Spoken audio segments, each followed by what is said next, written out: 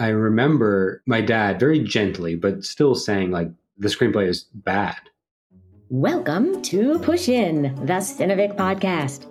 I'm your host, Joyce Klein, coming to you from the unceded territory of the Lekwungen-speaking peoples, otherwise known as beautiful Victoria, British Columbia, Canada. Today's episode is devoted to a multiple award-winning writer-director I've admired for years, Victoria and now Vancouver's own Connor Gaston. Having worked on 3 of Connor's films, I can tell you I'm still totally in awe of this guy's wildly inventive brain. His films explore mortality, often through some kind of novel metaphysical premise. They've screened in prestigious festivals around the world, including TIFF, Busan, Sapporo, Sedona, Newport Beach, Whistler, and Vancouver Film Festival. And along the way, they've won multiple Leos and other awards, including a Grand Prix in Cours des Vents Short Film Festival in Paris. So, hey, Connor, I'm so glad we finally got you on Push In. Hi, Joyce. Thanks for having me. Scene 1. Did you always know filmmaking was going to be what you wanted to do? No, I just remember in high school, whenever a certain project came up, I would ask my instructor if I could film something for the project. But I never really thought of filmmaking as a viable option. That's why I kind of went into screenwriting, because I could work on it alone in my basement. Your parents, Bill Gaston and Dee Dee Crane, are both writers. To be a writer, was that ever an expectation for you? No, more of just an intimidation, frankly. They were always very supportive of me, and they also warned me about the arts and how treacherous they can be as a living. And I wasn't a giant reader growing up. And so when I mentioned that I wanted to get into writing, I think they were even more trepidatious over it.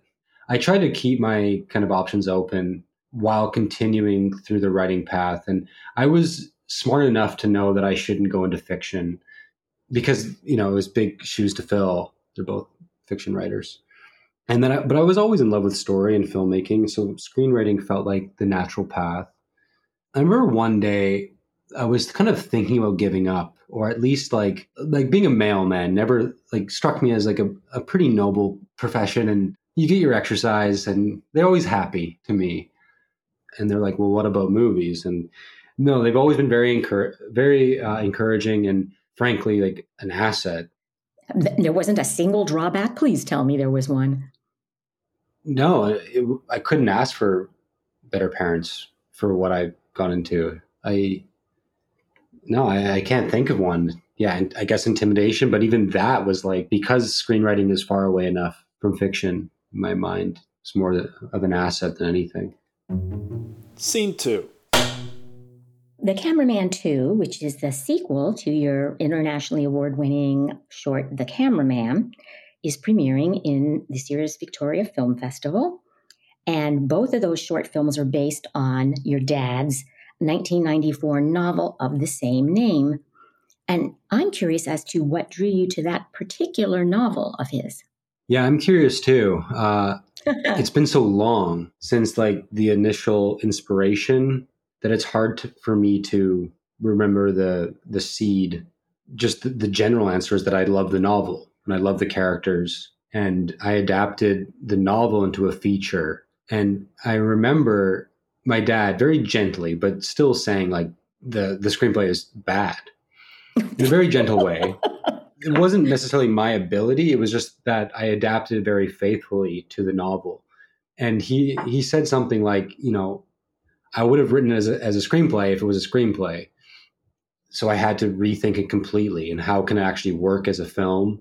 And then the Harold Greenberg Fund came along, which was the Shorts to Features project, which was an excellent exercise in that they asked for a short and the feature. So I had to extract a segment of the feature into the short form. And then I worked on that to the point where I liked the short much, much more than the feature itself. And I had to take a lot of artistic liberties, I suppose, to kind of make it my own and to make it more cinematic.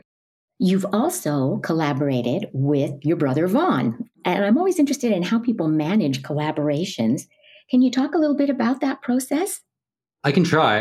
It's a lot of arguing, and but not actually. It's the best type of arguing. It's the kind of thing that I love, getting into the weeds with someone else who cares deeply about a project, and you can fight over a single word for an hour, and never in like there's no animosity or anything. It's just like when you have a co-collaborator with something like that, you kind of need to have those discussions, ideally 6 months before you shoot. But I remember it fondly. I mean, we worked on a number of projects, and it's the best. It's terrific fun at the end of the day, and to me, like, it just helps me think, bouncing ideas off of someone else, and it helps when he has excellent ideas. So, Scene 3. Okay, so I've noticed that children have starred in almost all of your films. So what is it about childhood? I don't think it was by design. I mean, I do think that animals are the best actors. No offense to actors. And then children are the next best, and then come actors. And I'm joking a little bit, but I don't think there's any secret to working with children, in that, like, you just cast good children and also get to know their parents to make sure they're not, psychos or anything like that. But if I'm being honest, I don't look for a project with kids necessarily at all. It just happened to be the best approach to the adaptation of the Cameraman novel, was to think of the characters as kids. That to me was really intriguing. And then we just got really lucky meeting Octavian and Nolan. And it was just a pleasure after that. You've gotten numerous award-winning performances out of your actors. I mean, I'm thinking of The Devout and other things too. Do you use the same exact approaches with directing kids as you do with adults? I think some directors have a tendency to, like, really speak down to children. And I think that's a huge mistake. I think you need to really treat them like adults, and with the respect and the maturity. I think the kids are maybe smarter than they let on often, and can pick up when you're condescending to them and treating them with, child gloves. And I think that's generally not the right approach. But all that is just generalization. The truth is, it just depends on the actor. Like, you should adjust your approach depending on the actor. Get to know the actor, and honestly, like, get to know yourself as a director and how you like to work, and just trying to be very open and being able to communicate how you like to work, and hopefully the actor knows how they like to work. I don't think there's a big secret working with actors.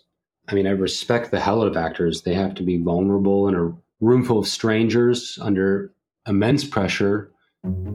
Scene 4. Has there ever been a project that you just couldn't make work the way you wanted? And if so, did you learn something from it? How did it affect you? How do you bounce back? Yeah, every project of all time.